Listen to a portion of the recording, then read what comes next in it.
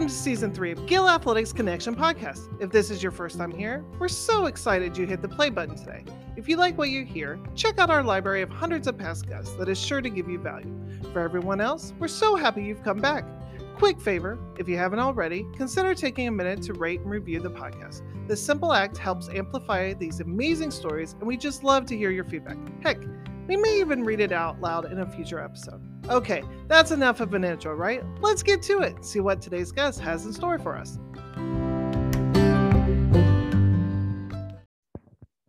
Hey, welcome back to the podcast. I'm Mike, and if you're on YouTube, you see Clayton is here with me, and you've already known that he's our guest today because you can read, and it's the episode title.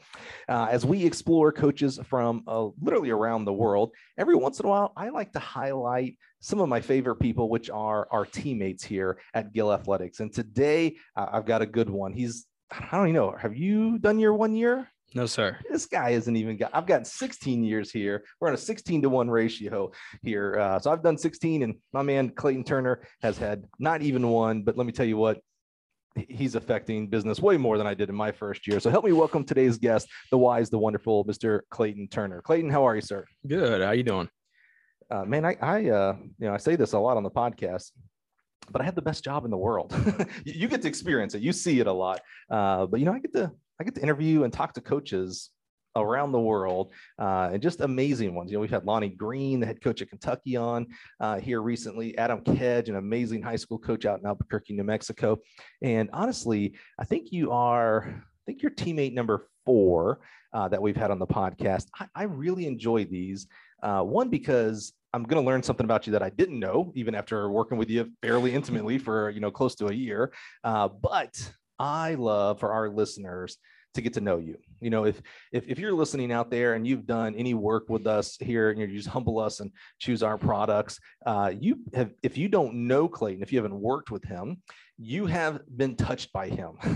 We have the industry leading dealer network out there. And so Clayton's kind of you remember Wizard of Oz, the guy behind the curtain? Yeah, that's Clayton. He's the guy behind the curtain that's pulling the levers, making things work, and focuses on our construction equipment. So I think I want to start there, Clayton. And we're going to get into, trust me, we're going to get into track. This guy has an amazing track history and even did some track coaching. We're going to get into that. But I thought, the title of today's episode is the Gill Athletics Construction Equipment Specialist, and maybe people don't know what that means out there. So talk to us about what you oversee here product-wise at Gill Athletics. So basically what I do is I oversee all of our equipment that goes into the ground, essentially, whether that's vault boxes, takeoff boards, cages, sandpit forms, all of that. So I basically oversee that, get it to schools, companies, and just make them have an excellent facility. So I like that you said, things that go in the ground. So you mentioned vault boxes because they go on the ground. So not so much a pole vault pit, although, we work with all of the equipment, but your main focus is not necessarily the pole vault pit, it's the pole vault box because that goes in the ground. Yeah, correct. And you mentioned sand pit forms, maybe you said takeoff boards, etc. And those products are typically not so much purchased by a track coach. Now, the track coach, if you're listening, you have a lot of input on the pole vault pit and hurdles and poles and things like that. But typically during a construction phase, who are you usually interfacing with? I'm usually contacted by contractors with coaches' input, architects, just overall construction people is who I mostly deal with on a day-to-day basis.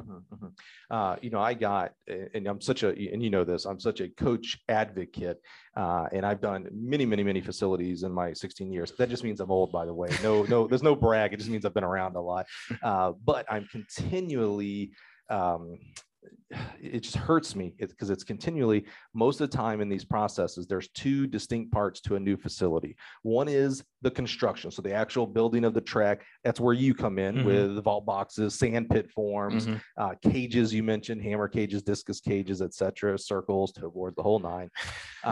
Rarely, It's a very unique situation when a coach is actually consulted during that phase. When it comes to the air quotes here, fun stuff, the pits, the hurdles, implements, things like that. Oh yeah, they get into the coach. But when they're designing the track, it's quite common. They don't even ask the people that are going to be on that track every day. Well, how many sand pits and which way should they be located? How big, and how many vault boxes and which way because of winds and things like that. Exactly. It bugs me like no one's business, man. In fact, so much that I wrote an article on LinkedIn about it. Like, hey, coach, you're getting a new facility. Okay, now what? And that now what is you need to be, without getting yourself fired, coach, get into the process as much as possible. Now, you mentioned track and field products, which of course the vast majority of our listeners here know about, probably know more than we do. A lot of products that go on there. But what are there other things in your purview, maybe not track and field? We do. I do a lot with soccer, surprisingly a lot with baseball.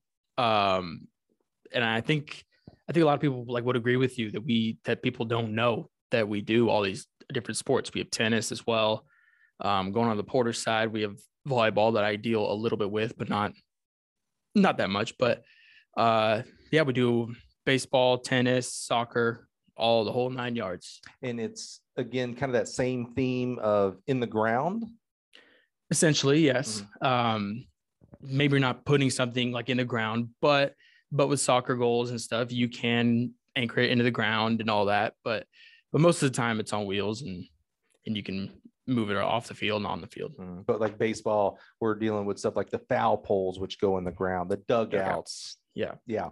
And you mentioned tennis. We got a couple tennis systems that go in the ground. They're sleeved, indoor, outdoor. And I think people wouldn't really know that from the outside looking in. Yeah. Were you surprised? So, we're going to get into your athletic and coaching side of life here, where you went to school and the great college that you graduated from, who just signed a football deal with Alabama, by the way. I don't know if you saw that yesterday. No, I didn't see what year it is, but yeah, Alabama. We don't want to spoil yet where you went to school, but just wait until you find out where you went to school and then realize Alabama and them are going to play football. Good luck. Yeah. Good luck. Thanks. So when let me lose my complete train of thought. Okay, so you knew of Gil. Spoiler alert: Clayton is from the area. He's a local. Call it, within an hour of Champaign, Illinois. So you knew of Gil growing up as you went through track and college track. Did it surprise you when you got here and was going through the interview process and we started talking about baseball and soccer? Were you just like, are these guys pulling my leg? Absolutely. So I showed up for my interview, and if you haven't been to the factory, there is football goal outside, there's a soccer goal outside, and I pull up in my car and I look out and I see football and soccer goal. I'm like, I did not know that Gil Athletics does that. They really put the athletics in athletics. Yeah, great point. Yeah. Did it, like when you saw that, was it like a concern of like, oh, wait a minute, I thought this was a track position? Or maybe the opposite, you're like, oh, okay, that's kind of cool. I'd be interested in learning more. How did you take that? I took it as the way you just put it. I'm a multiple sport guy. I love all sports equally, but I was ready for the challenge. I didn't know enough about goals and all that good stuff, but I knew how to play the game, just not what we used to play the game. Now, I'm famous for challenging our guest, Clayton, and we've got our first challenge right off the bat. Oh, gosh. You just said you love all sports equally. Yes. So you watch as much cricket on TV as you do football because you love it equally? It feels televised. Absolutely. It's televised a lot, sir. Not with my package. Yeah, there you go. I got the ESPN Ocho. You got it on there. Exactly. I hear you. Well, let's talk about, let's go back in our Wayback Machine and let's start with track and field, and we'll kind of lead up to, how you found out about the job and the interview process, and put a nice little bow on it. So talk to us about, were you a track athlete and any other sports? What'd you do in high school? High school, I was a 4-sport athlete for 3 years. Fourth year, I took a little more exception to track and field, but I did football, baseball, basketball, and track. Wow. Up until my senior year of high school. Was that I don't know how big your high school was. Was that more because it was a smaller high school? And so I came from a small high school. So, if you don't have multiple sport athletes, you don't have teams. Or was it more just like you just had a lot of you loved all sports equally, so you wanted to play them all? Yeah, kind of both. I went to Tuscola High School, just 30 minutes south of Champaign, about 300 kids, my whole entire school, 80 in my graduating class. But yeah, I mean, I loved all the sports I played, and can't say I was great at them, but yeah, it was kind of a necessity for a small school for someone to do a lot of sports, and I was the culprit of that. Well, the culprit. What was your favorite out of those four? I mean, be real. Don't let any pressure that you work for a track company make it that. Was there one that you're like, man, if only I'd have been 6'4" and 300, I'd have done more in this sport or whatever? Well, my first love ever was basketball. Really? See, I told you I was going to learn something. Yeah. I thought you were going to say football. I love that it was basketball. I love basketball and basketball trivia. Yeah, so you wouldn't tell looking at. Yeah, I was shocked when you said basketball. Yeah. So with basketball, like if it was a case of like, man, if I was 6'3", 180, I have no clue what an average basketball player height and weight is.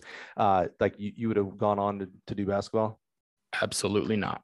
Oh, really? I was not great at it, but I loved it. I love the sport. Yeah. I think there's some of the world's greatest athletes, some of them. And I just fell in love with it. My dad coached my sister when I was a little kid, and I was just in the gym shooting around and found myself buying a video game and just falling in love with the sport. Wow. Yeah. What position did you play? I was a guard. You were a guard. Okay. Couldn't handle the basketball at all. That seems like a problem. Yeah. I don't know much about basketball, but that seems like a problem. They called it a hybrid. Okay. I think that like that was just a soft term to use for someone who's shorter but can't handle the basketball. Got bust him. He tries so hard. Yeah, exactly. And which one out of those four were your least favorite? I know I'm putting you on the spot. This is tough because you put your heart and soul into each one of those. Which one was your like, in fact, you said you only did 3 your senior year. Mm-hmm. Which one did you drop? And can we assume that was probably the less passionate one for you? You could say that. I dropped baseball going into my senior year. It was mostly because of a conflict with track in the spring. I'd had to sit down with our AD, Ryan Hornaday, and literally map out every day what practice I'd be at, what game I'd be at, what game I'd be pitching, what game I'd be throwing, or what me I'd be throwing at. And that was just a whole mess and took a toll on my arm. So, but I'd probably say that's probably a good bet, baseball. So where does track fit in here? You did it all 4 years. You mentioned you were a thrower, so you worked that side of it. How did that fit into sports and your passion? So early on, we had a track and field unit in PE, and the head coach now at Tuscola for the football team, Andy Romine, grabbed me and was like, "We're gonna do shot put today." I'm like, "Okay." He goes, "You're gonna be pretty good at it." What grades is this, freshman? 6th grade. 6th grade. Okay. 6th grade. Did you have any clue at 6th grade what throwing or even track was? No, but I was a bigger kid, and I'm like, okay, if I can throw this 8-pound ball far, I'm like, that's kind of cool. Right. Because the alternative is go to run a couple miles. Oh yeah, hurdles, the whole 9 yards. That's not me. So Andy Romine put a shot put in my hand, and I threw it, and it was significantly farther than a lot of the kids in the grades and the kids that are doing 7th and 8th grade track. And he looked at me and was like, you're gonna be good at this one day.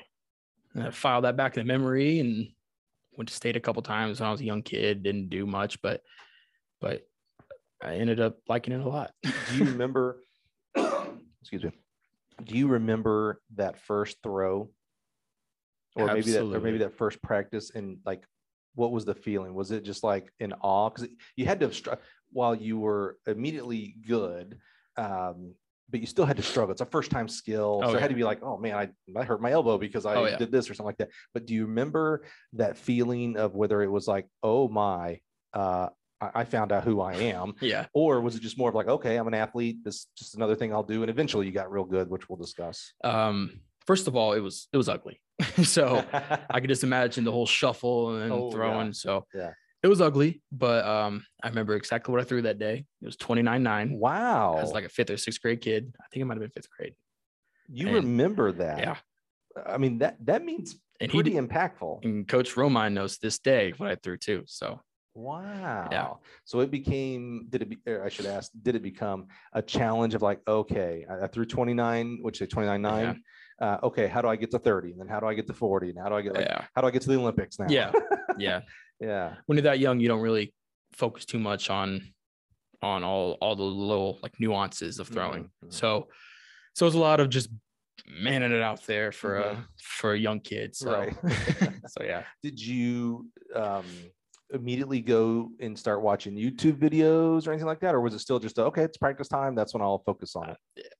Really, that started later on in high school. So, well, you had a lot of other, I mean, you're doing all these other sports as well. So you have a good excuse of not just focusing everything on it. Yeah.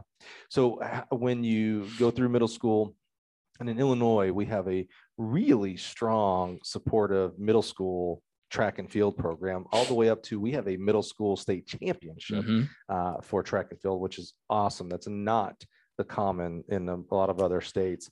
When you got to high school, what was it like transitioning to now doing football, basketball, baseball, and track and field? It was just kind of the way of life in Tuscola. You're always doing camps. You're having like 2 or 3 practices a day for various sports and club teams, legion teams, all that good stuff for baseball. And it was just, I think my class especially just had fun with it. And it wasn't like we were going to practice. It was, we were going to go hang out with friends, which I think was huge for us when we were little, and it paid dividends later on in high school. Yeah, it's that group going to hang out, and you just happen to be doing football drills today, or next day is basketball runs. Right. Yeah. That's interesting. You know, if you're not watching on YouTube, you know, Clayton's face there, you really kind of lit up there when you're like, man, it was just me and some friends, and whatever the sport of the day, the practice of the day was.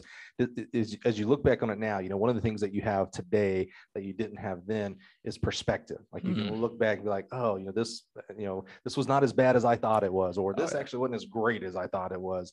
When you look back on that time with friends, was that a big driver for your athletic career moving forward? Yeah, I would definitely say so. Dropping that fourth sport my senior year was tough, because I was losing a lot of my friends did baseball as opposed to track. Right. So dropping that was super hard, but I knew it was the best thing for my future. And later on down the road, it definitely paid off. Right. Yeah. So walk us through high school career. Did you pick up the discus? And we don't have jav, unfortunately, or the hammer, but maybe you did summer track. How did high school career go throwing wise? Throwing wise, started off all right. I was just an average freshman, sophomore. And then my junior year, I was still doing baseball, and act like it was a bad thing. It wasn't a bad thing. But I kind of hit my peak in my junior year at state championships, which I threw 49, 9 3/4. Can you believe that? Oh my, yeah. I think I got 9th. Wow. Okay. But my best friend in the whole wide world got, I think, 2nd runner up. Okay. From same school? Yep. Okay. Same school, best friend. Yeah. And then senior year, I hit my stride in the discus a little bit. Hit, I think, mid 150s, and then close to 53 feet in the shot. I was 3rd in the state, but I was 2nd on my team. Yeah. My best friend got 2nd. Yeah. How did that, going back to that junior year, you got 9th, your best friend got 2nd. You know, there's a lot of forks in the road in our lives that we make decisions on, and we don't think about how important they are necessarily in the moment. But sometimes we can look back at them and realize, wow, thank goodness I didn't go this way, that I chose to go this way. So 2nd on your team, and maybe the best friend plays into it, but your teammate gets 2nd, you get 9th. You know, some people could have taken that as, well, what am I doing? I'm not even the best on my team. Let's just go play baseball. You know, because track, that's one of the goods and bads about track, is it's very individual. Like, you know where you stand on your team and state. Where baseball, you can kind of hide a little better. Basketball, you can hide a little bit, and you still be like, well, I'm part of the team, I still play minutes. You know, but you seem to have taken that as a challenge of like, okay, that's cool, he got 2nd, I got 9th. Well, that means like you didn't project. It doesn't feel like you took your projection of, well, dang it, you know, negative on him. You took it more of like, well, then I better get better. Yeah.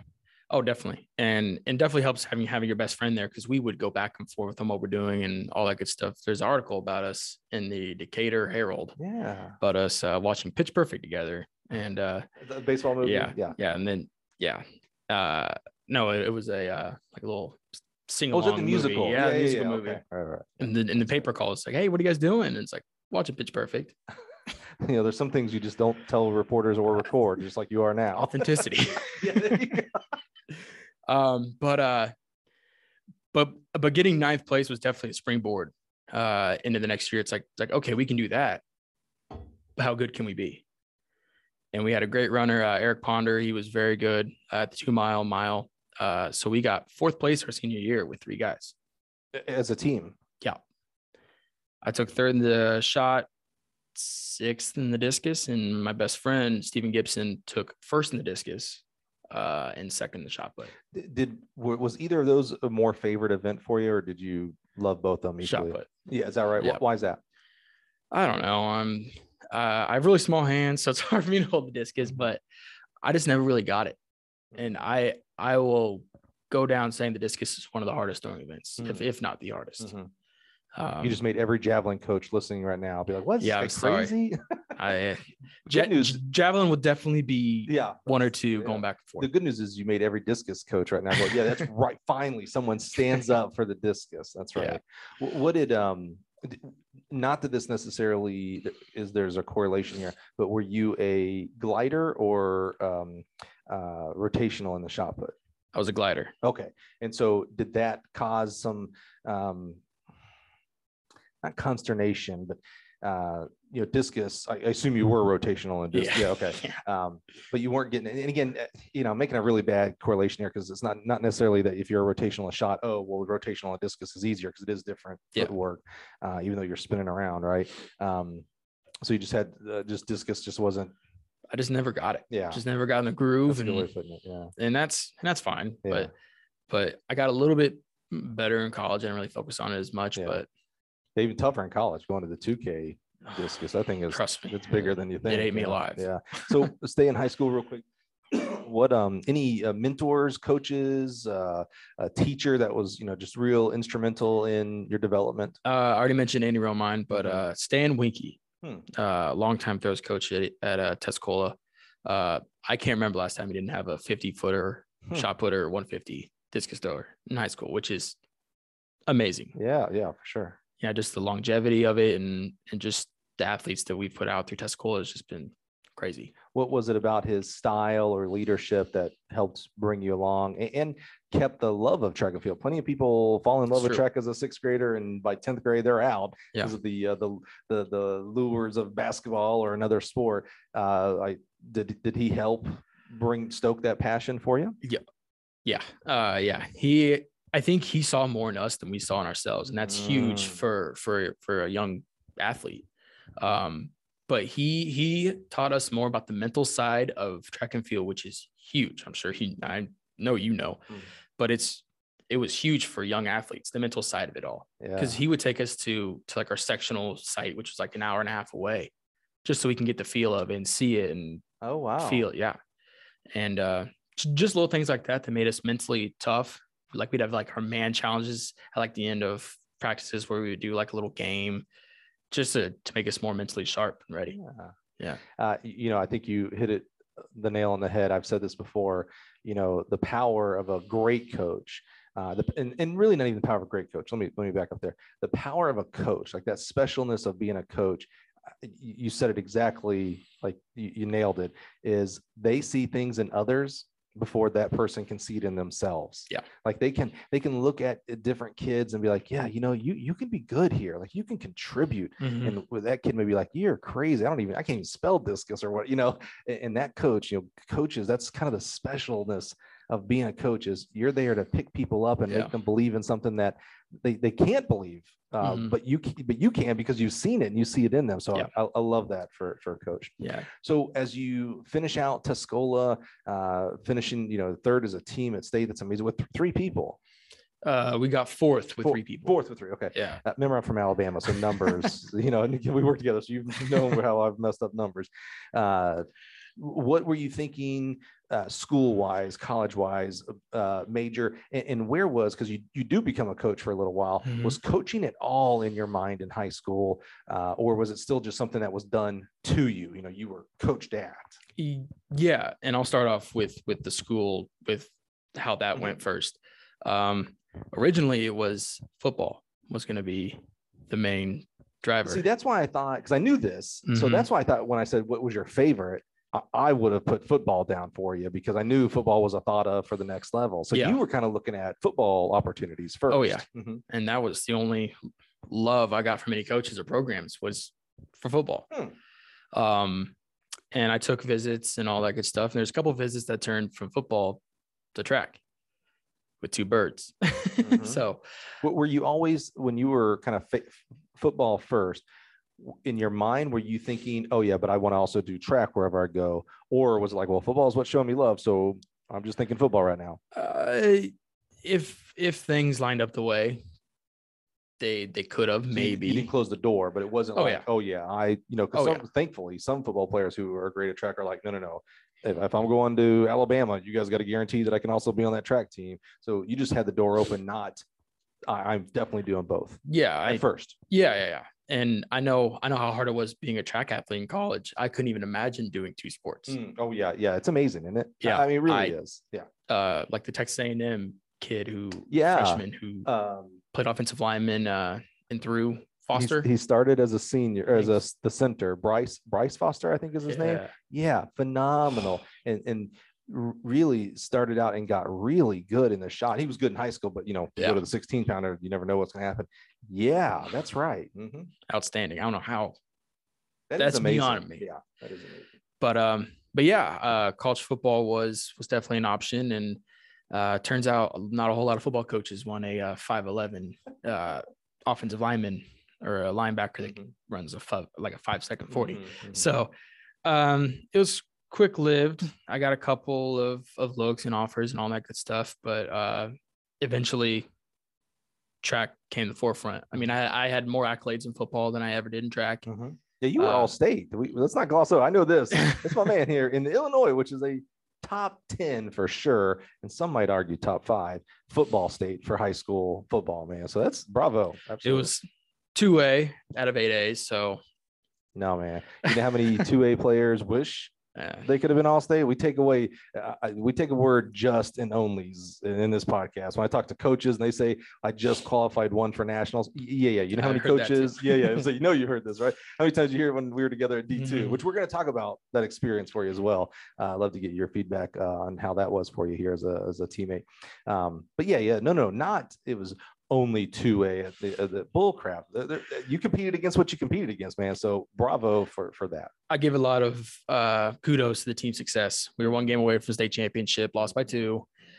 So it is what it is, but the accolades were pretty nice. As you were looking at these colleges, deciding what's going to happen between football and or track, et cetera, what was your mindset academically? What were you thinking about majoring at that point? So my sister was a big driving factor in that. She's more successful probably than I'll ever be. So kudos to her. And I love my sister very much. Taylor, if you're listening. You know she is. Taylor, this ain't the first time I've heard your name. Trust me, my man talks about you. He does love you so much. So, and thank you, Taylor, because, our lives are led by leaders. And so obviously Taylor, whether she thought she was as your sister or not, was obviously an influence and therefore a leader for you in your life. So Taylor, shout out. I don't just shout out track coaches, man. Leadership is leadership is leadership. So Taylor, thank you so much. So how did Taylor affect you academically?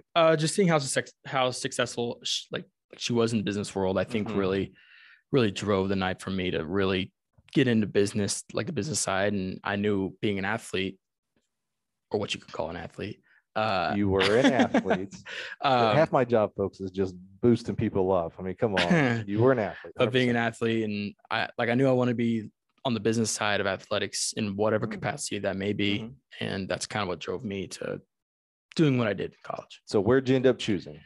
The great old Harvard of the Midwest, Eastern Illinois University. Everybody had a guess in their head when you said they're like, oh, Northwestern, or no, Eastern Illinois. It's like, wait a minute, it's Eastern Illinois, which is a great school about 45 minutes south of us.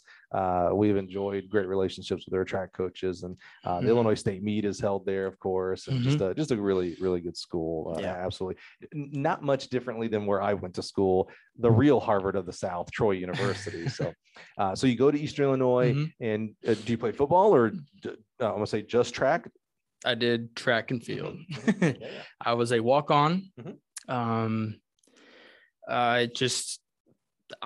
knew I wanted to do a sport in college. I knew football probably wasn't the best avenue for me. And so I know my sister went to Eastern.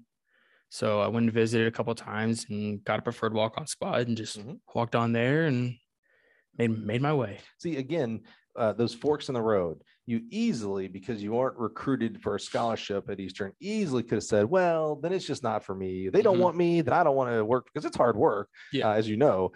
Easily could have said, well, I'm going to go be the best student I can be, which wouldn't have been a bad avenue to go. Yeah, definitely. But there was more of like, you know what? Okay, that's fine. And I don't know necessarily that it was a chip on your shoulder, like, well, I'm going to earn a scholarship, or I'm going to show them for, I'm not big on that belief, but that might be your avenue. Or it may have just been, you know, hey, I like athletes and friends of mine who are athletes, so I'm going to do that. Yeah. And it was a great way to make relationships when you go to university that not a whole lot of people from Tuscola went to. I think there's more now, and thank goodness. Is that right? Not as many. I would assume, because it's close. I think maybe one of my classmates, maybe two, went to Eastern. Oh, really surprised? Yeah, I would have thought, you know, just because of closeness, a majority. But I went there when enrollment was down, and it's back up, and that's great. But I just loved having the structure in my life that I had for my whole life doing sports.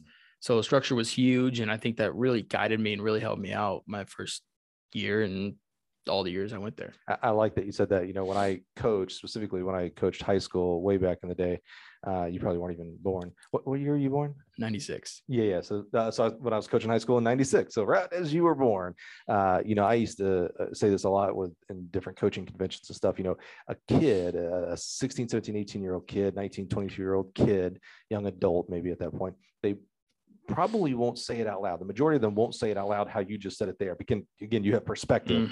They crave structure. Yeah. They crave rules. Now they won't tell you, I don't like, you know, bedtime's at X, Y, and Z and practice time is, but when they're faced with the alternative of like, okay, do whatever you want, that gets old real quick, and they don't like that. So I like that you're now able to, because I don't know that you as an 18, 19-year-old kid would have been able to verbalize, oh yeah, I like structure. I like practices at X. And then when that's done, I got to go eat because I got to study hall at 7. That you can verbalize that now. That's exactly right. Yeah. So do I need to help you more here? Do I need to, hey, Clayton, you at 4 o'clock, you got to do it. If you're seeing their productivity's down, maybe. Well, spoiler alert, we do not need to have those conversations, my man. You're killing it. You're doing a great job.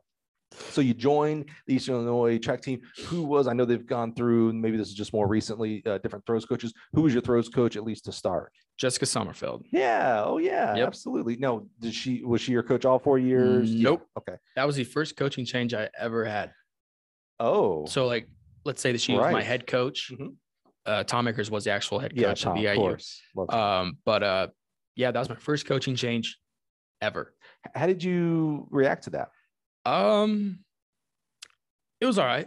I mean, it was just another fork in the road, like you say, and just a different kind of style, and thank God we meshed. Yeah. So how did, we don't talk X's and O's, but how did the change in coaching, not the coaching change, but, you know, college, you're starting with Labor Day instead of February or March in high school. You're probably, maybe not, I almost said you're probably lifting more, but you're a football player, but you are doing lifting in that sense. Here's the hardest part I think freshmen have is you start practice, they call it Labor Day. Well, you don't get to compete until usually January, sometime in December. Where in high school, you know, you may start March 1 and you got to meet 2 weeks later. So it's like that delayed gratification. How did that transition? How did you handle that? Just keeping a vision, just keeping like knowing what your goals are and just reaching them day by day. I knew coming in, because I had to go from glide to rotational. Oh yeah. 12 pound to 16 pound, but and I was small. I was like under 200 pounds when I first walked onto that campus. So and mass moves mass. So I was not throwing that shot put very Was it far. F equals MA. Yeah, something like that. But yeah, it was just keeping the vision of where you wanted to be at the end of the season, I think was a real big driver, and just competing with yourself every day. You mentioned goal setting. Are you a big goal setter? I was when I was an athlete. A little bit now since I'm not an athlete, but I'm still lifting weights and all the good stuff, like doing all that. But I like to set some goals. Yeah. We work, here in the business side, we have different goals, different sales numbers you have to hit, and different projects that you're working on that we have, goals along the way. How do you think being an athlete and knowing more distance and weightlifting type goals, how has that helped you as you are transitioning to the business world side of it? I would say so, because my world, bids are paramount. Oh yeah, right. And putting them out there and being proactive in how you attack it and how you follow up and all that. I think the competitive nature deep down in me comes out in those type of situations. Yeah. Great point. When we talk about with Clayton dealing more with contractors and our contractor dealers, much more contract driven. So we're sometimes typically in a pole vault pit or hurdle situation, there could be a hard bid, things like that. And there's a purchase order that will come through a dealer. So you may purchase from one of our great dealers like MF Athletics or BSN Sports or VS Athletics or your preferred Gill Athletics dealer. Same with Clayton, but dealing with contracts, because we're talking about construction. So you've got a lot of dates that you have to hit, that you've got to help the factory get this part of the order out, or we're in trouble because we're part of that schedule. Remember, they're not just building a track, they're building a building, they're getting track surfacing, they're renting equipment to smooth out dirt, all this crazy stuff. Putting stuff in concrete.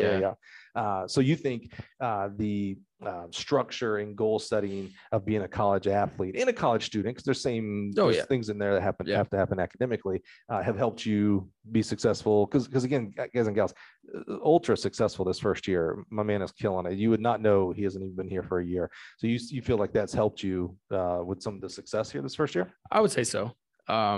Definitely with the structure of like having to have bids in, having a hard date, I think has definitely helped me out. Like being like a workouts at 8 a.m., being at study hall at 5 o'clock, all that good stuff. Like there's deadlines every day for a college athlete, whether they want to know it or not.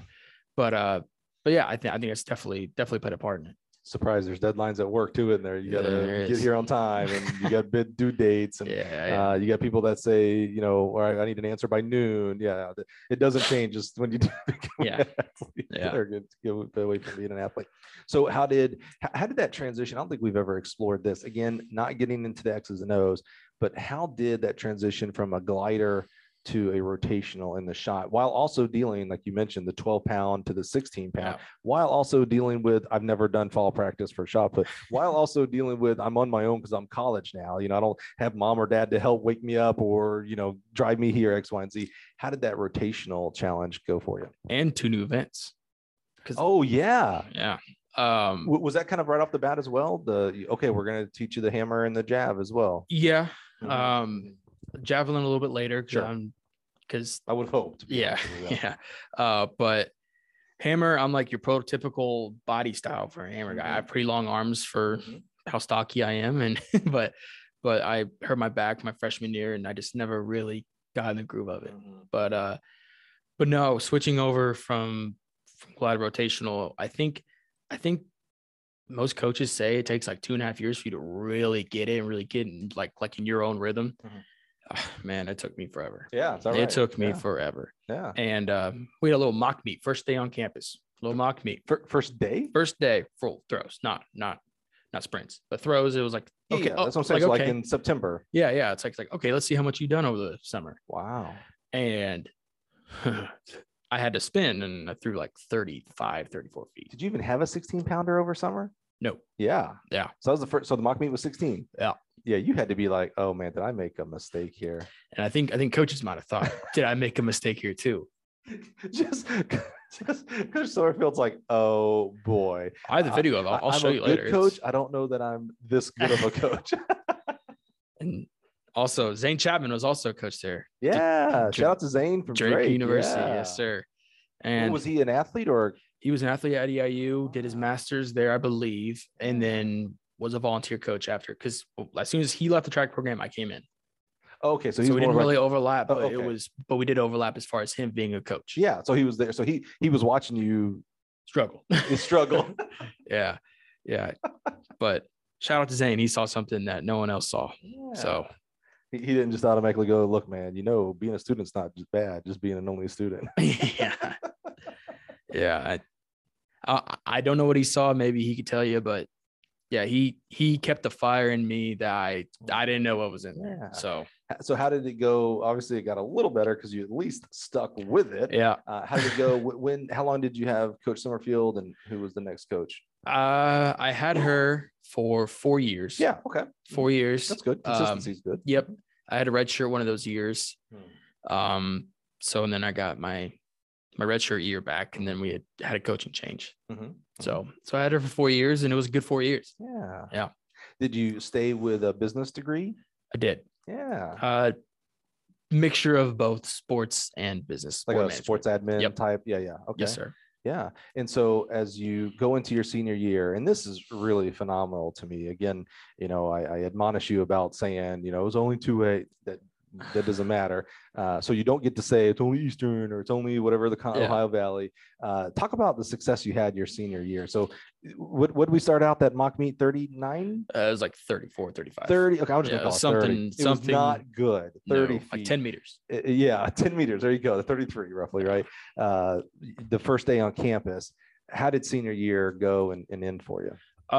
It started out with a bang, and I got to 11th, I think, on the EIU all-time list in the shot as a senior. But outdoors, I was a junior, and we ended the season with being conference champion in the shot in the OVC. Yeah, you won a Division I conference championship, my man. In the pouring rain. It was pouring buckets. I mean, you had to know I was going to bring this up because this is so impressive. He showed me the picture of the competition, and he's right. There's rain everywhere. It was amazing. But my man went from throwing 10 meters, 33 feet roughly, the first day on campus. Persevered. To me, that's the most important part of the story. Because again, there's so many milestones where you could have been just like, all right, it's not for everybody. Not everybody gets to go on and do college track, right? Yeah. I gave it my shot and I move on. Yeah. But you didn't. You kept working at it, and you win the Ohio Valley, right? Yeah. Ohio Valley shot put conference champion. Wow. Yeah. You know what I've never done? I've never. That's amazing. What did that feel like? Well, little to backtrack a little bit. At the conference meeting when it was pouring down rain, I was leading through 3 throws, and then the final throws came up, and the 6th throw came up, and found myself in 3rd place for the final throw. And you're the last to throw. Yeah, correct. Because I won the prelims, I guess. So I had to throw a lifetime best in the pouring down rain. When did they make the movie of this? Holy cow! Yeah. And I remember standing there on the side, about to go up for my 6th and final throw, and Coach Brenton Emanuel, the GOAT, Brenton Emanuel, he looked at me, didn't look at me. He just looked straight forward and said, "I thought you said you're going to win me a championship." And I was like, "Oh, okay." So it's like that. So went through, and I don't know what happened. I saw it go past this little red line they had out there, and I'm like, okay, that looks farther than anybody else has thrown today. So then I freaked out, and our photographer got some pretty cool pictures of it. So you didn't have that. Like, I'm thinking about when Ryan Krauser set the world record. I distinctly remember it was amazing. He threw it, and as he's finishing out the rotation at the end, so his back is towards the sector. Yeah, he puts his hands up in the air. That's awesome. Like he knew it. He just knew, and again, he's done this for so long. He knows what thing feels like coming off of his hand, where he wants it, where it happens normally, things like that. And he had his hands in the air. Maybe it was the Olympics for the gold. I just remember it was the throw, and it was like the Babe Ruth calling your shot. Like he turned around and hadn't seen it. Still was in the air. There's an amazing picture of that, by the way, somewhere on the internet. And like he felt it. You didn't have that. You didn't have that when you release. You're like, oh, I just won a conference champion. You're just like, okay, that felt good. I did the right things. Well, so he has a lot more time to do that when the shot puts in the air than I do. That thing's flying a lot farther. Great point. Yeah. Hey, and by the way, sorry, real positive host. Shout out to Ryan Krauser. Go check out his YouTube channel. Just go to YouTube and search Ryan Krauser shot put or something like that. He is giving some really cool behind the scenes looks at his training. He built his own shot put circle out in his ranch that he has there. Some cool fit. He does a lot of cool fishing stuff as well. But really, go check out Ryan Krauser's YouTube channel. One day, maybe Clayton will have his own YouTube channel. Who knows? Who knows? But you're right. He has a lot of time. That's fair. Yeah. When you're throwing, 23, 24, 25. I mean, it's ridiculous what he's doing. But but you didn't have that feel of like, as you release, like, oh, I got it. I got a hold of one. I did to a degree. Besides Brenton's voice in my head, nagging me on to go get him a championship. I was thinking the whole time that I just need to just stay on bounce and just nail the front, get my hand over the toe board because I've been falling away from it a little bit. And I knew I went over the toe board and felt my hand extend all the way. I'm like, yep, that's it. So it landed past the red line. So at that point, you still don't know you won, but like, oh, okay, I'm like, that's big. I got a shot because that thing went far. When they measure it and say the number, and your brain connects that it's the farthest and it's a PR. Yeah. What does that feel like? So I didn't even hear what it was. I knew I won. Oh wow. Yeah, I was freaking out before it even. Yeah. Wow. Well, the first person idea that it. Yeah, and the first person to greet me after it landed was my best friend from high school who threw at Belmont. No, I swear, and there's a picture of it. It's great. Yeah. Was he competing? Yeah. Wait, so you beat him? Yeah. So the guy that beat you in high school, you came back and beat in college? Yeah, he was more of a hammer discus guy. Mm-hmm. He's very long, has a super long wingspan for his still, that's great revenge. I love that. He'd take it any day, but yeah, he was the first person to greet me whenever it landed. Oh, that's awesome. Yeah, so it was literally like a movie, like something I've never experienced. That's really cool. Yeah. You might have to send me that picture, and I might have to use it check out Twitter as you're listening to this. I'll have to make sure I post it because it really is. Like I said, when they're making the movie, man, I mean, come on, that's quite amazing. So your senior year, besides winning Division I conference titles, what were you thinking as you're getting closer to your degree? What were you thinking the next step? Were you like, oh yeah, I'm just going to be a coach, or was that even in your mind? So I had a graduate year because I had a red shirt. So I got accepted into the master's program at EIU that same day I won conference. So that was cool too. What a day. Yeah, no doubt. Yeah. Wow. Yeah. So I got accepted in the master's program. Did my year then, which happened to be 2020. So the famous 2020. Yeah. So I was as strong as I've ever been in my life. We had a new coach, knew everything. So I was fully prepared to make like not only like a conference run, but like go on to like regionals. So and who's coaching you throws wise now? Because Jessica is gone. Jessica was gone at the time, and it was Noah Castle, currently at University of Northern Iowa. Yeah.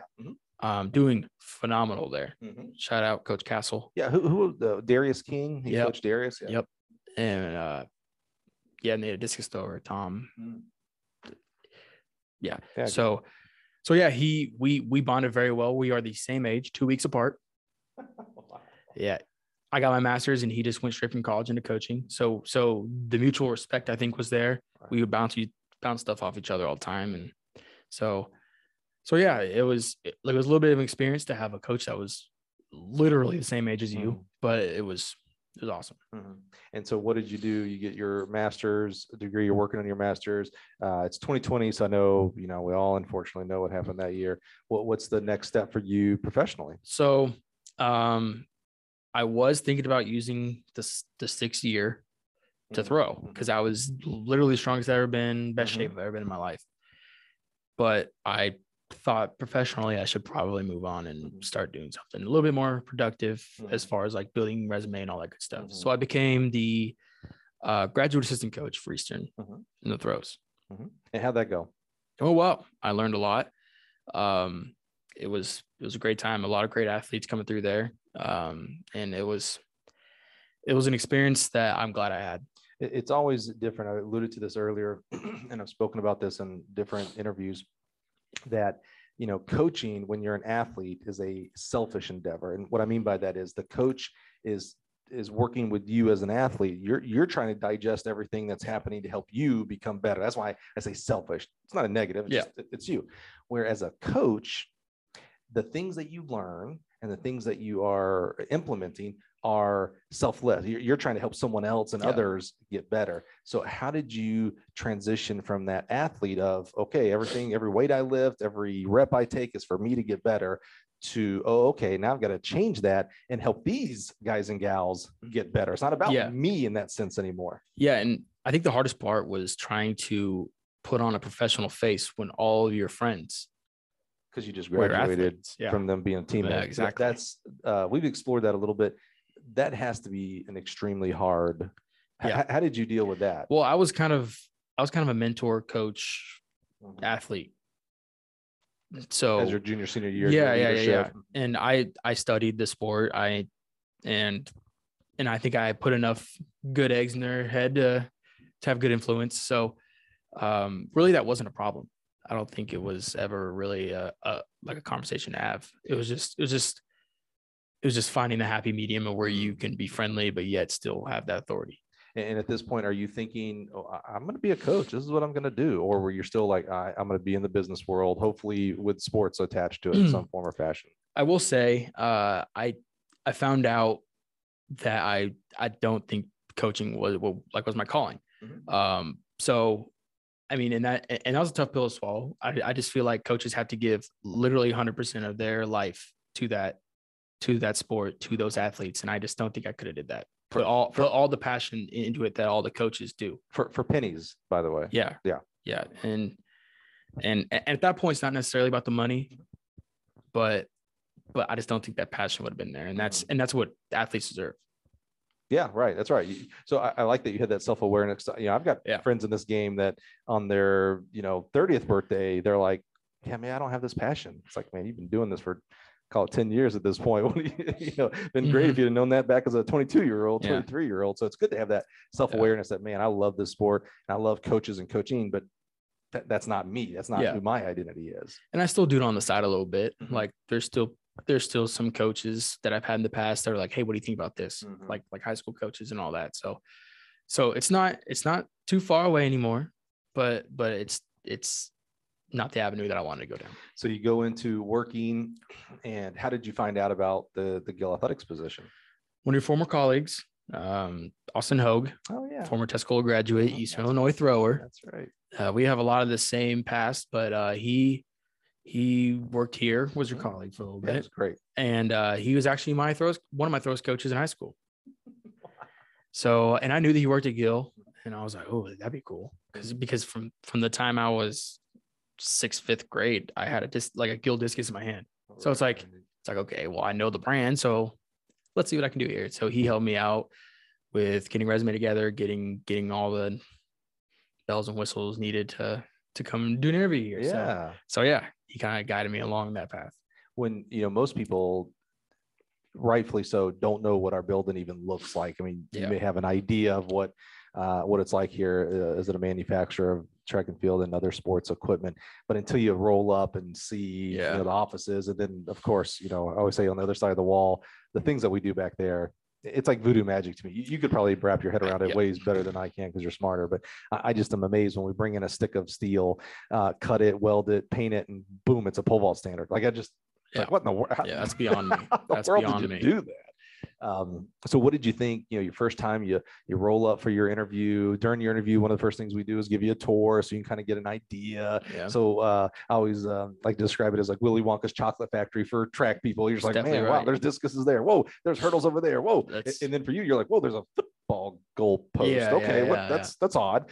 Wait, that's a basketball hoop. Oh, okay, it's different. What were you thinking that first tour and you kind of see it all? I think rolling up, I was just like, I still can't believe this is in Champaign.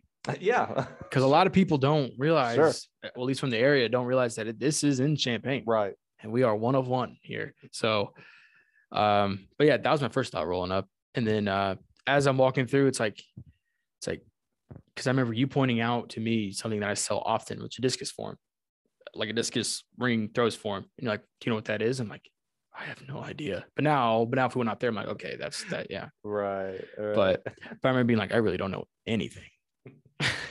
So, but it was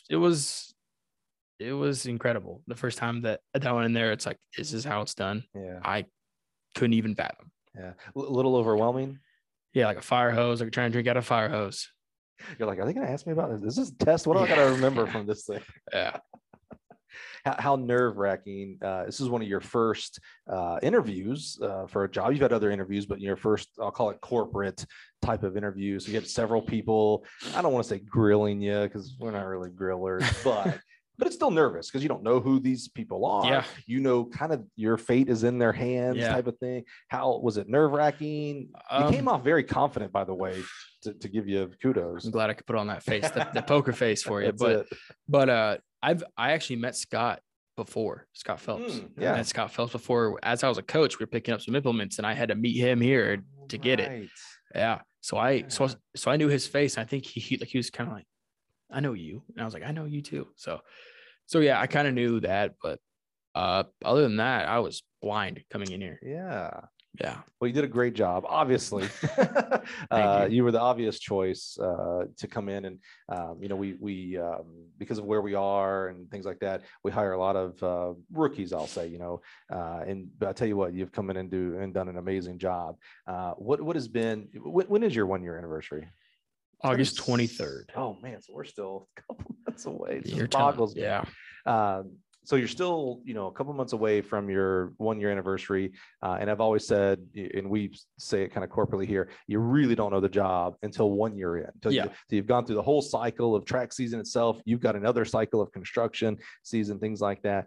What you've been a part of some amazing things, indoor and outdoor track national championships. What has been like in this close to 1 year, like your biggest surprise, like positive surprise, like, oh man, I didn't know that I get to talk to this person, or I get to do this event, or anything that sticks out to you? I think being around the NCAA championships and being around all those people, like people that maybe see on like social media, who's like throwing super far, running super fast. And it's like, wow, I'm actually like here. Like I wasn't there as an athlete, but I'm there now as a representative for Gale Athletics. So it's just as exciting. Absolutely. You're for those who don't know, Clayton is our representative for the D2 national meet. So he is the one coordinating with the on-site people for the equipment that's going to be needed. And then he's there and he's doing everything from packet pickup to, biz dev activities, etc. He's always over by the throws, by the way. He never goes and watches. He does watch Steeple. I'll give him that. But he ain't watching anything. He's just doing over by the throws. Yeah, exactly. What was it like the first D2 championship that you went to was at Pitt State? Great facility, great coaching staff, great meet that was there. What was it like? Like, was there like an aha moment? Like maybe the first time the gun cracked, or the first shot put that one out and it was like, oh my gosh, like I'm here. You have unfettered access, by the way. That's kind of a little bonus of working for Gale. You get to walk wherever you want to watch the meet. Yeah. What was it like that first national championship? Honestly, it really started on practice days because like I'm still kind of in like the athlete mindset where it's like, okay, I'm gearing up for national championship. I'm like, whoa, hold up. I'm gearing up to set up the national championship, not be in it. But I kind of got a little jitters. It's like, okay, this is here. Like this is big time. And I haven't felt that since I was an athlete. I was like, oh, this is back at it.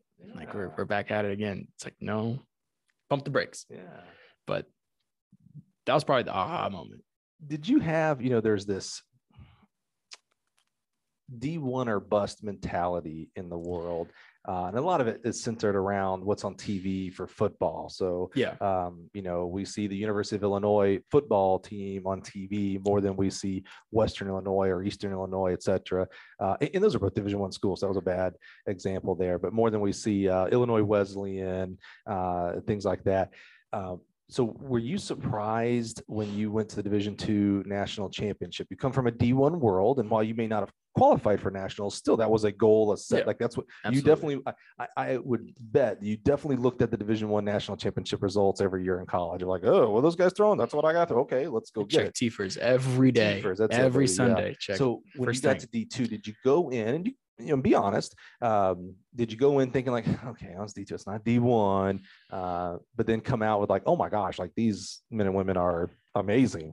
Yeah, no, I'm not an advocate for anyone. I mean, it's like, I know that there's excellent athletes at every single level, There's no exception. So I have a lot of friends who were at the Division II level who would kick my butt up and down in the throws ring. Right. So absolutely no ill feelings for the levels that are below Division I. Absolutely not. And if you did, you just watch the first competition and like, that goes away really quick. If you're smart, you're like, oh my goodness. That first throw, I'm like, yeah, that beats mine by meter. Some amazing coaches, man, at all doubt. levels, and amazing athletes. No doubt. What does it take? Help us understand the process. You worked on Division II indoors with Pitt State, and then Division II outdoors at Grand Valley State. 2 amazing meets. You did an amazing job, you and your team, getting the equipment set up, things like that. Kind of give us a 30,000 foot level of what actually is involved with being the official equipment sponsor for these meets. It's not, spoiler alert, it is not snap your fingers and things just show up. Like you started meetings, in August, you were probably within the first week or 2, it was like, hey, you need to start going to these meetings. Definitely put a bug in my ear. Yeah. Give us kind of a 30,000 foot level, what goes into these meets for us. So right off the bat, around, I think it was Christmas time, maybe a little bit before, maybe like Thanksgiving, like that time in between, we got on the phone and talked to our site for the guys in March for Pitt State. So we get a brief overview about who we are, and we're going to be our site, or like the site contacts for Division II. And then we start talking about what their facility has and if we need to supply it or not, what we need to bring and all that good stuff. How much do we need to bring? And then that's a big, long process in itself, getting that all checked off. Because if you forget one thing, you hear about it. Yeah, you do. So just the checks and balances with that, and then getting all logistics to getting the stuff there, getting yourself there, knowing when to set up, when you can access the facility, all that good stuff. And then the meet schedule, you got to work around that. And then once it's all done, you got to pick it up, move it back. You've been to 2 great meets. I was at both of them with you, and just phenomenal team battles. Again, the coaches are just, first class. It's really unbelievable on the Division II level. What has been the biggest fun moment for you out of those 2 meets? Was there like a performance you saw or a coach you got to meet that you thought, man, I've never been able to meet so-and-so? Anything that was super fun? I don't know about just one single event, but just the overall energy. Something that I really was never part of, because the OVCs weren't terribly populated. There were a lot more teams here at the national level, but wow, like the atmosphere just overall with team battles and all that good stuff, big time. And there's some individual performances. I'm not going to try to say the names but just the overall energy was just outstanding. That's a good way of putting it. I would agree with that. Even all the events, but I would maybe on the Division II level, personally, I might give that specific to the throws crew, because there's just, don't mess around with Division II throws coaches, man, and athletes. They are some phenomenal. Go check the results. Go look at what these kids are throwing. Definitely. And there's coaches behind those throws. It really is. And there's a fun group of Division II throws coaches that are just great people that are hyped up and just really just get it done. They get the job done. Yeah. Definitely. What are you, as we start to wrap up here today, Clayton? What are you, maybe it's your first year anniversary. Anything you're looking forward to? Now you kind of get the scope of what we do on a yearly basis, and it continues to grow and get better. As you continue to learn more about the business side of things, gain more experience and therefore more responsibilities. Anything that you're looking forward to? Just construction season. It's summertime, construction season. People want to update their facilities. So just getting in the thick of that, I think is going to be really exciting, seeing all the different facilities that they're going to pop up, whether we get the bid or not. It's still great to see who's all making moves and updating their facilities. But I think just growing the division also. Growing the division is you're good. Something that I take pride in. And I think a lot of people don't actually realize what we do or don't have. As far as the other sports are concerned. So I think growing the division that way and just seeing it blossom into something special. Well, you're doing a lot special, my man. And maybe before I just lay my accolades on you because you deserve it. You know, a lot of people know me through this podcast and through, you know, I'm an old man. So a lot of people know me just because I'm old, and I know a lot of people. I'm sure one of the top questions people that are listening right now want to know, what's it like working with Mike Cunningham? Some people would even say, what is it like working with the Mike Cunningham? Now I have all rights to edit this response, folks. So this was not rehearsed. He had no clue I was asking that. So, but truthfully, and not me. Let's be real here. What's it like working with this team? I mean, you know, we've got some just A1 first class world champion people here. What's it like being in this team? Great. It's very welcoming.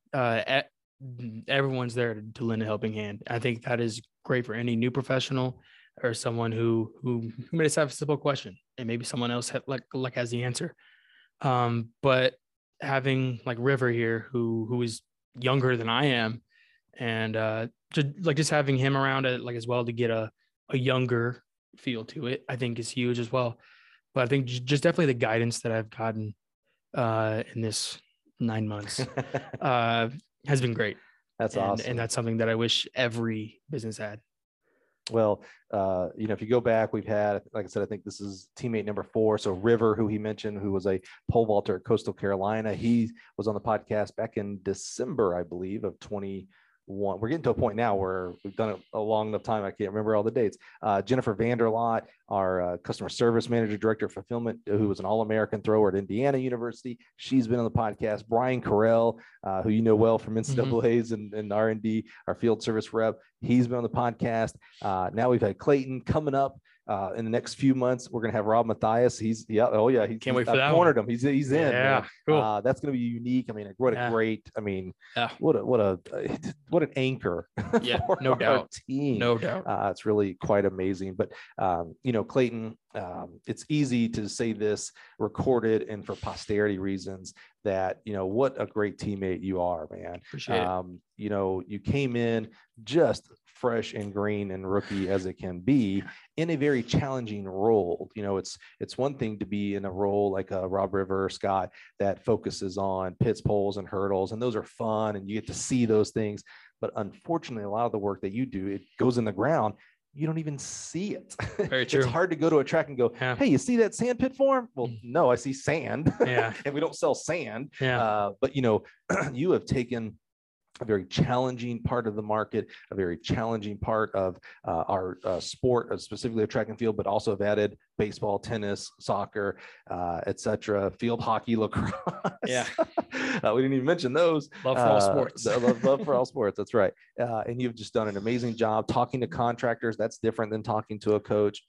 Working with architects, that is extremely different than talking to coaches, but yet you keep that passion and love for the sport and for the coaches of that sport always at the forefront. I can see it when you're working with a contractor on a cage, which is a different conversation than having it with a coach, but I can see it in the way you do things, the eyes of when you're doing things that you're like, oh yeah, I'm doing this because at the end of the day, that coach is going to have a kick-ass cage because of how I've worked with this architect and this contractor to make sure it's installed correctly. They purchased the right one for them, that it's the cage that program and that coach deserves. So you've done a great job. I'm Appreciate it. Super excited, you know, just like in athletics, just like your freshman year, almost throw it away. It's like, oh man, it was so bad. I don't even want to think about it.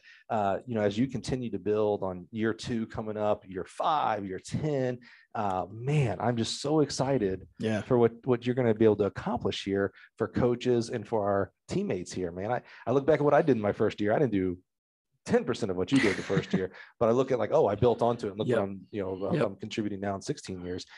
Man, I'm so excited that your story, where it is today, and that it continues to be written. And I can't wait to do a 10-year anniversary podcast with you and find out, you know, you'll be like, oh yeah, I was so naive. I used to think X, Y, and Z. And then experience taught me A, B, C. So you're doing a great job, man. Super pumped that you would join us on the podcast today, man. Thank you. I know how busy you are. So you know, you got a ton built up on your desk and your email and your voicemails, man. So just so thankful for your time. Can't wait for next year. Division 2s, where are we going? Indoor Virginia Beach. Yes. Hey, that's an amazing facility. Not to brag, I did all the track side on that, man. I love that facility. Thank you for that. Wait to see that. And then outdoors, we are Colorado Mesa. Is that right?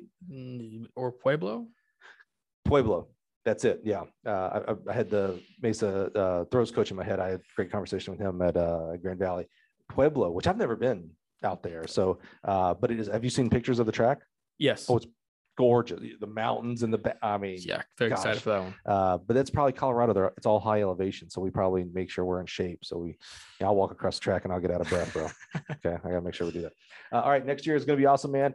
Clayton, thank you so much for being here today. If you have listened and you like this, maybe this is your first time being here. Thank you for being here. One of the best advices I can give you if this is your first one is go back in the catalog of guests. We've had super amazing coaches here, from Boo Schexnayder of LSU, Dwayne Ross, the new coach at University of Tennessee, was on a couple of years back. Sue Humphreys, high jump coach extraordinaire, Deji Taylor from BYU, just really the top of the top coaches. I mentioned Adam Kedge from Albuquerque High School, a couple of coaches from Kentucky High School, just superb coaches. So just thankful for your time being here today and look forward to seeing you next week. All right. Thanks a lot, guys. Have a good one.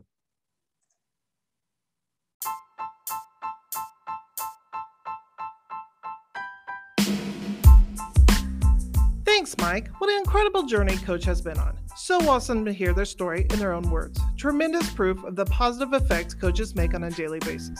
Help us spread the word of this great journey by sharing on your favorite social media channel. And don't forget to take a minute to rate and review the podcast. You just might get a shout out on a future episode. That's it for today. Join us next week when we'll connect you with another amazing coach.